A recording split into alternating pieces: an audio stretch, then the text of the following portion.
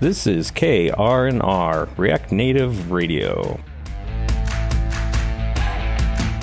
Brought to you by 5G. Get yours injected today. Episode 196, The Art of Code Review.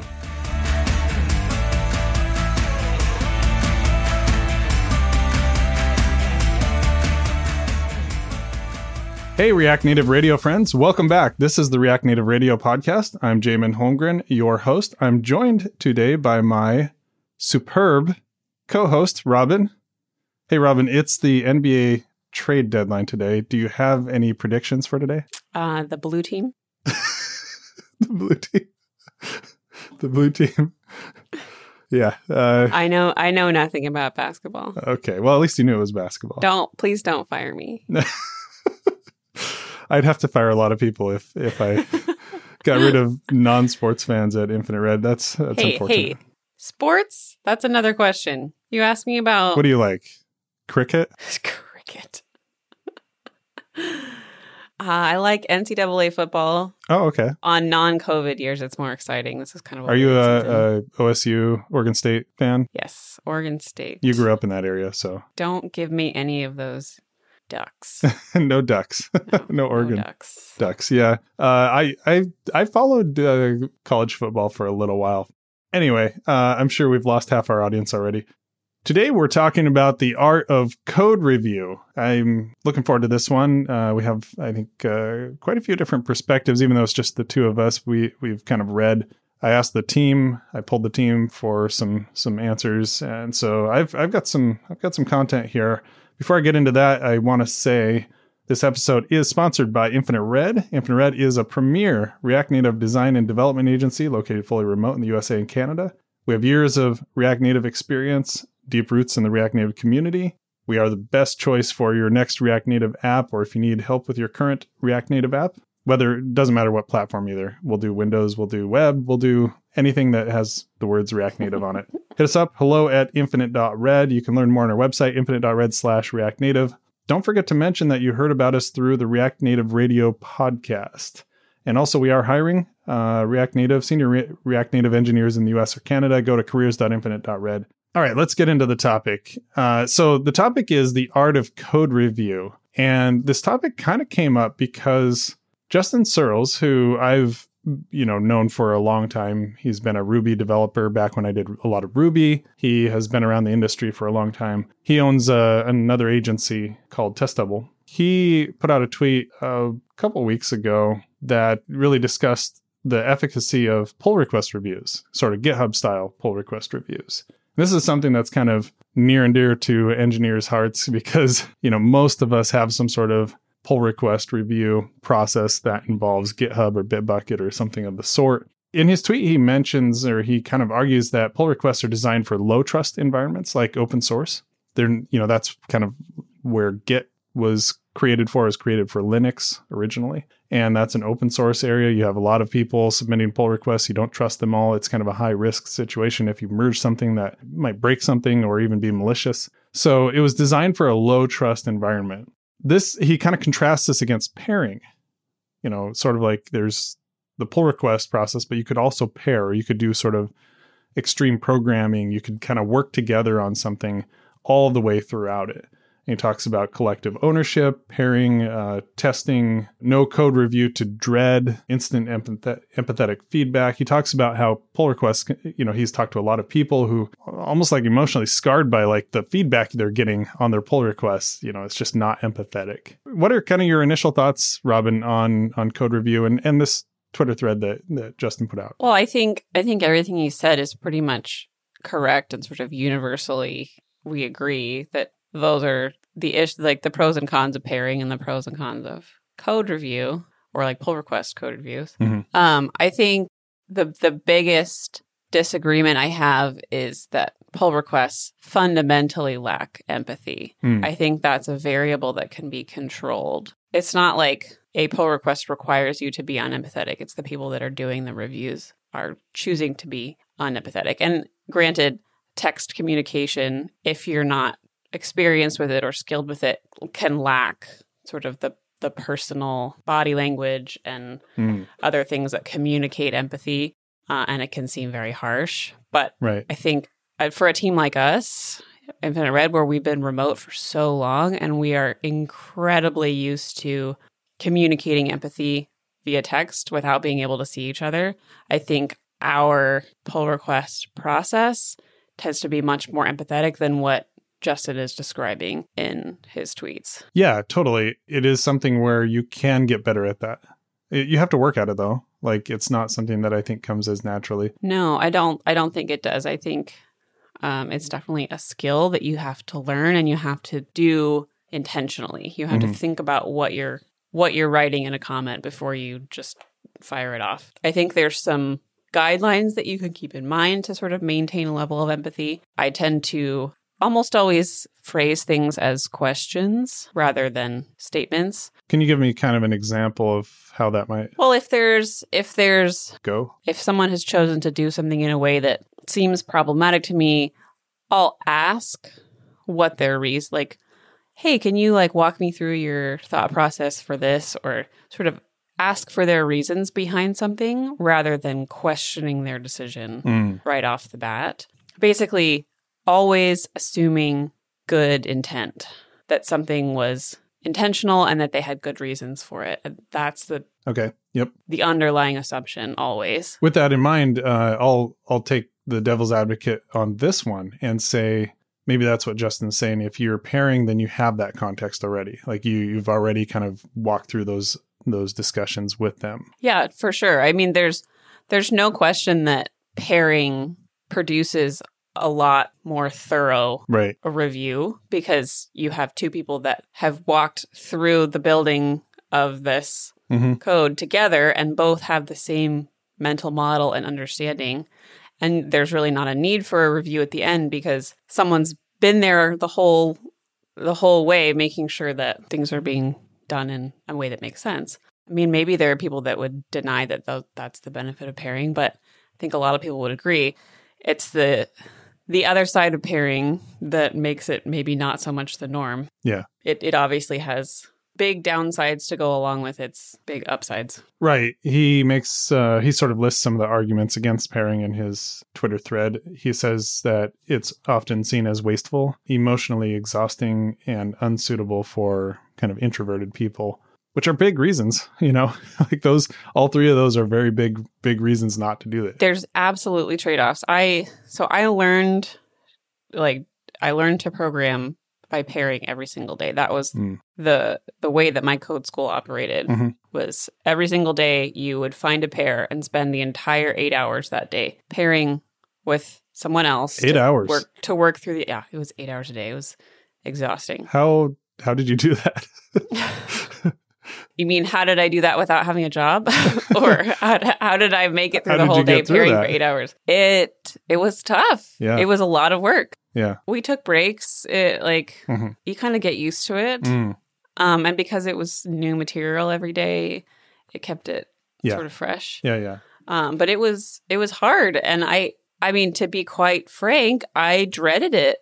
I dreaded the okay, I have to find a pair today. And of course, you sort of get to know everyone and you get to know who you mesh really well with. But you had to go find a pair? That reminds me of in PE and in middle school. It was like that. There was okay, everybody find a partner. By the way, we have an odd number of people, so I'm going to be the last one standing.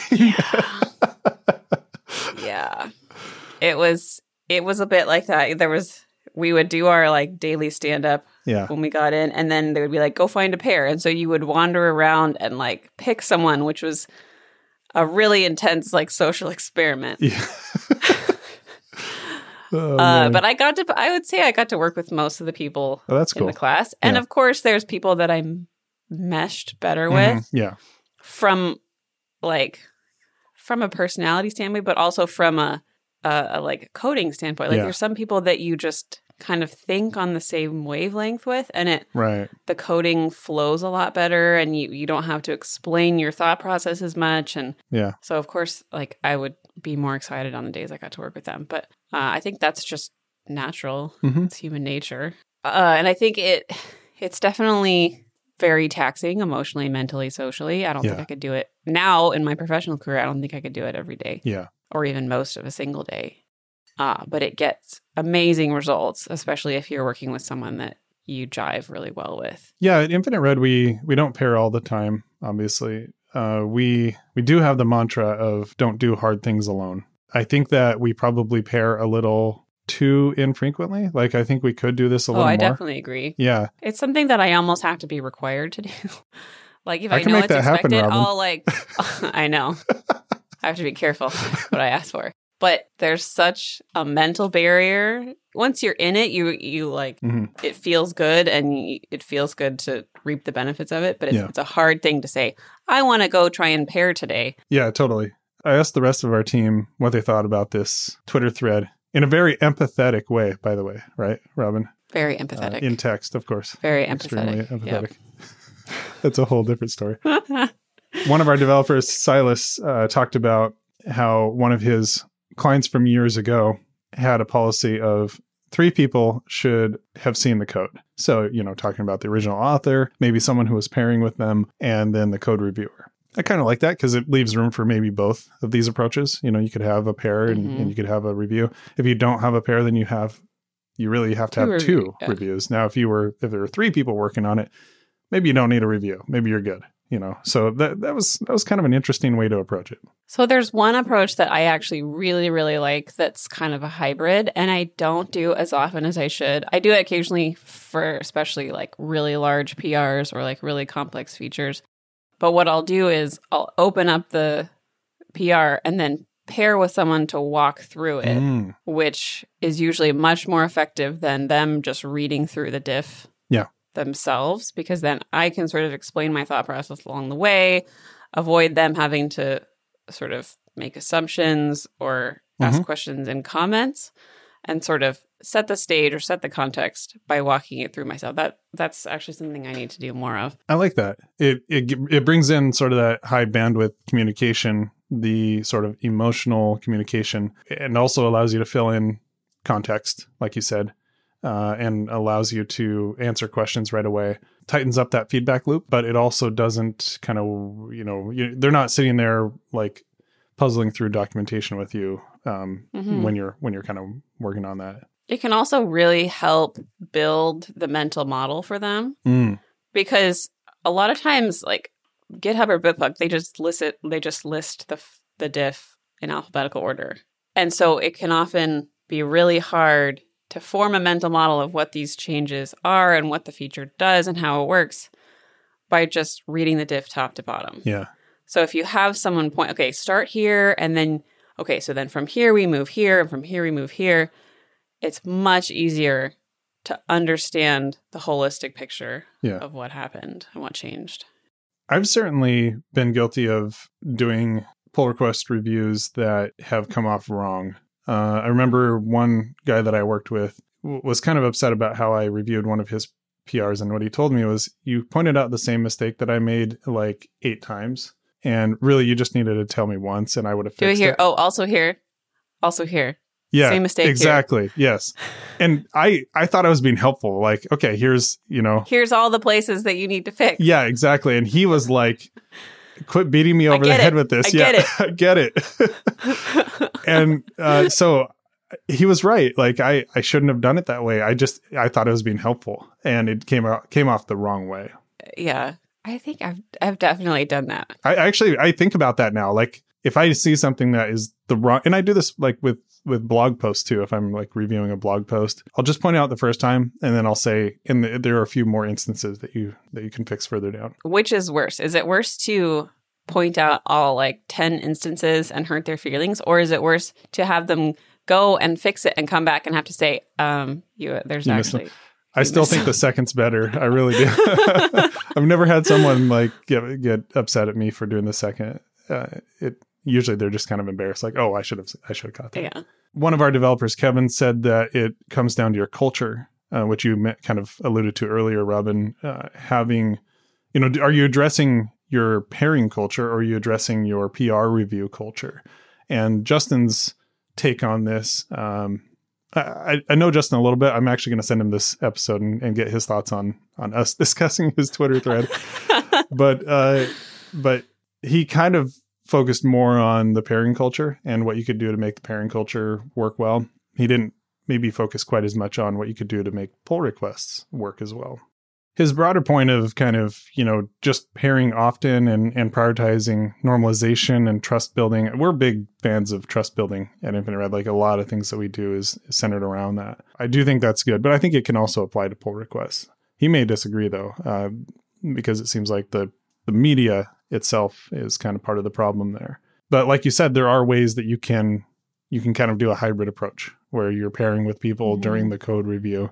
Another idea that I've seen is and Julian does this quite often, one of our developers, do a video and show the feature in action, go through the PR and actually explain why he did different things. Keeping the async quality, which is really important when you have people all over the world. Yeah, totally. But you add the personal context. Yeah. I think there's a lot of different ways to not just need to pick one or the other. Right. I also think one thing I need to do more of is sort of periodic pairing. Like I'm still the one responsible for a feature and building it primarily independently, but periodically I'll do a pairing like check-in with my teammate saying, hey, can I walk you through what I've done so far? Let me know what you think. Especially that can help with architecture issues because it's the worst feeling in the world when you get a PR open and someone basically says, this architecture isn't going to work or like this fundamental thing needs to change. And you're like, if I had known this 2 days ago, I could have saved so much time. So like doing that kind of in-person periodic check-in where it's not building the entire feature start to finish with someone else live, which has the issue of like bandwidth and quote unquote wasted time, like having to use 2 people for one feature. That's a good point. But you still get some intermediate feedback rather than all at the end. Means that the feedback loop is very slow and it's like very late. And that totally plays into what you're saying. Like, and I often feel bad. Like I look at someone's PR. I just did this the other day, actually. I looked at one of our engineers' PRs to an internal tool. And I was like, it's not quite going to work. Like I could tell he worked hard on it. He did a good job with the direction he went. It was just, there were certain things about it that didn't quite work for the architecture. And so we then talked about it. I guess at that point, it's like, elevate the bandwidth. If you have to give that type of feedback, elevate the bandwidth. Don't just put it into a, this. Exactly. This pull request is rejected. Can we meet in Zoom really quick? Like, yeah, exactly. You need to go beyond text communication for that kind of feedback. Another part of this is remove the audience too. Like maybe a DM, in Slack is a little more empathetic than putting it. I'll do that. If I have a serious concern with someone's PR, I'll DM them in Slack. It's just a respectful thing to do. And if someone starts feeling defensive, then nothing good happens, It really doesn't work very well. So much of this is about just general communication too, like how you approach this. Carlin in the thread also responded, and he's worked for me for 10 years now, something like that. It's very close to 10 years. And he said, at Infinite Red, I can't remember a single time when someone commented or requested changes on my PR and I felt like they were calling me stupid or something. Yeah. So I think at Infinite Red specifically, we've worked hard to have a very like blame-free, respectful culture. And I think that's something that we actively cultivate all the time. Yeah. And it really helps for things like PRs and feeling safe making PRs. The situations that Justin describes, I can't even imagine like working somewhere where that's how people feel or like that's how people are made to feel during their PRs. I don't know. Yeah. I think we tend to look at these types of things through an Infinite Red. Through Infinite Red rose-colored glasses. Like, that would never happen. That's not a thing. Yeah, why would you ever do that? And then people are like, yeah, that happens all the time. That happens all the time. Oh, come on, really? But I mean, that's really why we started, why Todd Gant and I and Ken started Infinite Red was because we wanted to start we wanted a company that we would want to work at. Yeah, this doesn't always work outside. But I I'm not a big fan of fixing culture with tools. Like the tools can have an impact on culture, no doubt. But like tools and processes don't fix your culture. No. Like you have to start. The culture comes first. Exactly. Some shared like values and how you approach things. And then the tools come out of that and the processes come out of that rather than the other way around. And I think too often companies, because processes do fix so many problems, they're like, well, we'll just fix our culture problem by mandating this.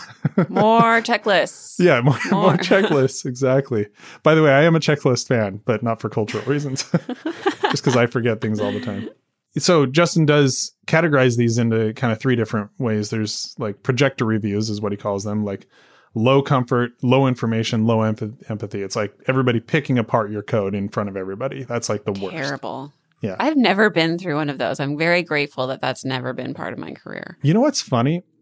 I actually did some of these at my old company with people like Carlin and Julian and Kevin and people that I've quoted here. Which isn't a problem when you're an empathetic like leader. Oh, and thanks. you've created a culture of empathy. That was it. It could go wrong really, really easily. I totally understood that this would be scary for people. So people would volunteer like, okay, let's look at this maybe Rails controller or something that we were working on at the time. And we would put it up there. And what I would tell people is we're going to work on this for 1 hour and we're going to throw away all of the changes we make. So none of this is like, if you want to bring it back to your code, you can do that. But this is for us to kind of brainstorm and like come up with. It was less about picking apart their code and more about like, what are some ideas that we might have to, improve this code? Like what are some things we could do to like, just ideas. And it was fun because it was like, okay, well, what if we took this block of code here and we refactored this out into like a service object and just look at that, like try it and let's look at it, see how it looks. And, I think it went well. Like people actually have told me that they miss doing that. The ones that were there doing that. That's a good sign. Yeah, that is a good sign. I wouldn't mind doing it. Obviously, I'd probably start with some of my own code or something. Like, let's pick apart Jamin's code. But like, what are some ways that we can improve this code? And then remember, we're throwing this away. So like, this doesn't go back. We're not trying to make this all work in a perfect way, but we're trying to get ideas and spark curiosity, I guess, is the idea. That's a very different thing though, than code review. Like, right. So like that, I mean, the desired outcome of those projector reviews wasn't, hey, we need to get this feature merged. Yeah. Like to go to production. That wasn't the goal. The goal was just sort of collective learning and thinking and whatnot. But I don't think it's a very common technique to actually get production code reviewed in order to like keep the train moving. Yeah. And apparently some teams do this, but I don't know. Gosh, no, thank you. So the second one he says is pair programming, low comfort, high information, high empathy. So it is uncomfortable still because you're in person, but you do get a lot of information, a lot high bandwidth, and you also have the opportunity for high empathy. Right. Having it be one-on-one versus a whole conference room audience. Right. Yes. One-on-one. High bandwidth. Yeah, that makes sense. Definitely low comfort. Right. That's just the nature of pairing. I remember just being so, like, I would always have a headache after a day of pairing because you're just kind of on all day. Yeah. Yeah, totally. But yeah, low comfort, high information, high empathy. And then pull request reviews are kind of the opposite. Right. High comfort because you're just typing anonymously. Well, not anonymously, but asynchronously. Right. High information, low empathy. Because you don't have that bandwidth, the communication bandwidth. It's just text. So that's why when you do a pull request review, you need to be focusing very closely on the empathy that's coming through your words. It's hard to do. Yeah. Which, like we said, can be helped by adding some of the high bandwidth into your review, having them hop in Zoom to go over questions. You can kind of add in a little bit of that high empathy that you get with pairing. Yeah, I think that's good. And from my perspective, I don't think it is like it has to be that way. I don't think it has to be that way. I think that, and really in all three, the projector reviews could be higher information and higher empathy. You'd have to work really hard to do that, though. That's an uncomfortable situation. Could pair programming be high comfort? I don't know. Maybe. That's kind of where I was going next is like, With pull request reviews, I can see lots of ways to increase the empathy. Right. With pairing, I don't know a ton of ways to increase the comfort. Yeah. Besides just doing it so much that you're just really used to it. Yeah, I mean, that is one option, I guess. When you do a pull request, there are different things that kind of play into this too. Sometimes, like Carlin mentioned, if he spends a lot of time like really putting together a good PR with lots of information, maybe does a video, maybe comments on lines, and make sure that it's really well put together. And then the person, he tags the person to review it. Approved, merged. It's merged in like 2 seconds. They didn't look at it. It's just... Yeah, it's pretty deflating when you put that. Yeah. Like, it doesn't encourage you to put that much work into it every time. And I just get a text from my buddy that a trade went down for the Blazers. So we'll have to wrap up this podcast episode quick. Priorities, Jamin. Priorities. It does display trust, I guess. Like, oh, I trust you, bring it in. But I think it has more negatives than positives. Well, I think a really important part of empathetic code reviews is also praise. A really good code review should also involve, hey, I really like how you did this. Hey, like, this is really, like, acknowledging good work just as much as you're pointing out mistakes. That's a very good point. Having a pull request just go straight to merge with no comments is like, okay, cool. Yeah, they didn't find anything wrong, theoretically, but even though they probably just didn't look at it, but they also just like did not acknowledge the many days of work that I just put in. Yeah, and I love being able to give praise in a pull request, and pointing out like small things too, like, whoa, that's a really cool way to do this, Mm-hmm. It shows that I'm looking at it, yep. So they understand that I am. And hopefully makes them feel good about the work that they just did. Darren talked about, he's another Infinite Red developer. He said, I think PRs work well for code quality, but less so for shared ownership. Pairing can work well for both, but it's not for everyone. I certainly couldn't do it full time. So shared ownership is an interesting one. It does, especially when someone just kind of merges, it does sort of feel like they are not taking ownership over it. They're just sort of like, well, that's your thing. And I didn't notice any like major warts on it. So here it goes. It really perpetuates the siloing of knowledge. Like, oh, this bug is related to push notifications. Well, like, oh, Mark did that. Mark will handle that. Yeah. And not being able to kind of own every part, even the stuff that you didn't build yourself. Yeah. Orta talked about in a previous episode, owning your dependencies. And this is even closer to us, like owning, the code that you're working on, not just the code you're working on, but that your teammates are working on, and just having that sense of ownership and being able to like, I noticed a bug, like imagine this, like I noticed a bug. I went in, I looked at the changes you just made, and here I think is where the bug came in. That to you is like, okay, well, that's awesome. You know the code really well, so you can instantly be like, oh yeah, I can see how that would cause a bug. And it's cool because it's like you can see that they're interested in your part of the code, quote unquote. Even better, I absolutely love it when a teammate reviews my PR, finds something wrong, and then says, like, pings me to say, hey, can I just push another commit to your PR? I found this and like actually fixes it themselves. A, that's less work for me. Right. B, I know they really looked at it and understood it well enough to add code themselves. And you have to do it right. I wouldn't just push a commit without like letting them know ahead of time, because like you never know what else they're planning on adding or if they would get offended. But I think it can really show that you've understood it to the point where you can contribute yourself. I remember talking to an engineer and she said, we had a shared acquaintance, Eric Farkas. He's a great guy. When we found out that we had this shared friend, she said, oh, Eric is the best code reviewer I've ever worked with. Like that was the first thing she said. Like, didn't matter about like his code or anything like that, but he's the best code reviewer I've ever worked with. He's spectacular. He'll actually look at my code. He pulls it down, he runs it, and then provides empathetic, super thoughtful feedback that makes my code better in the end.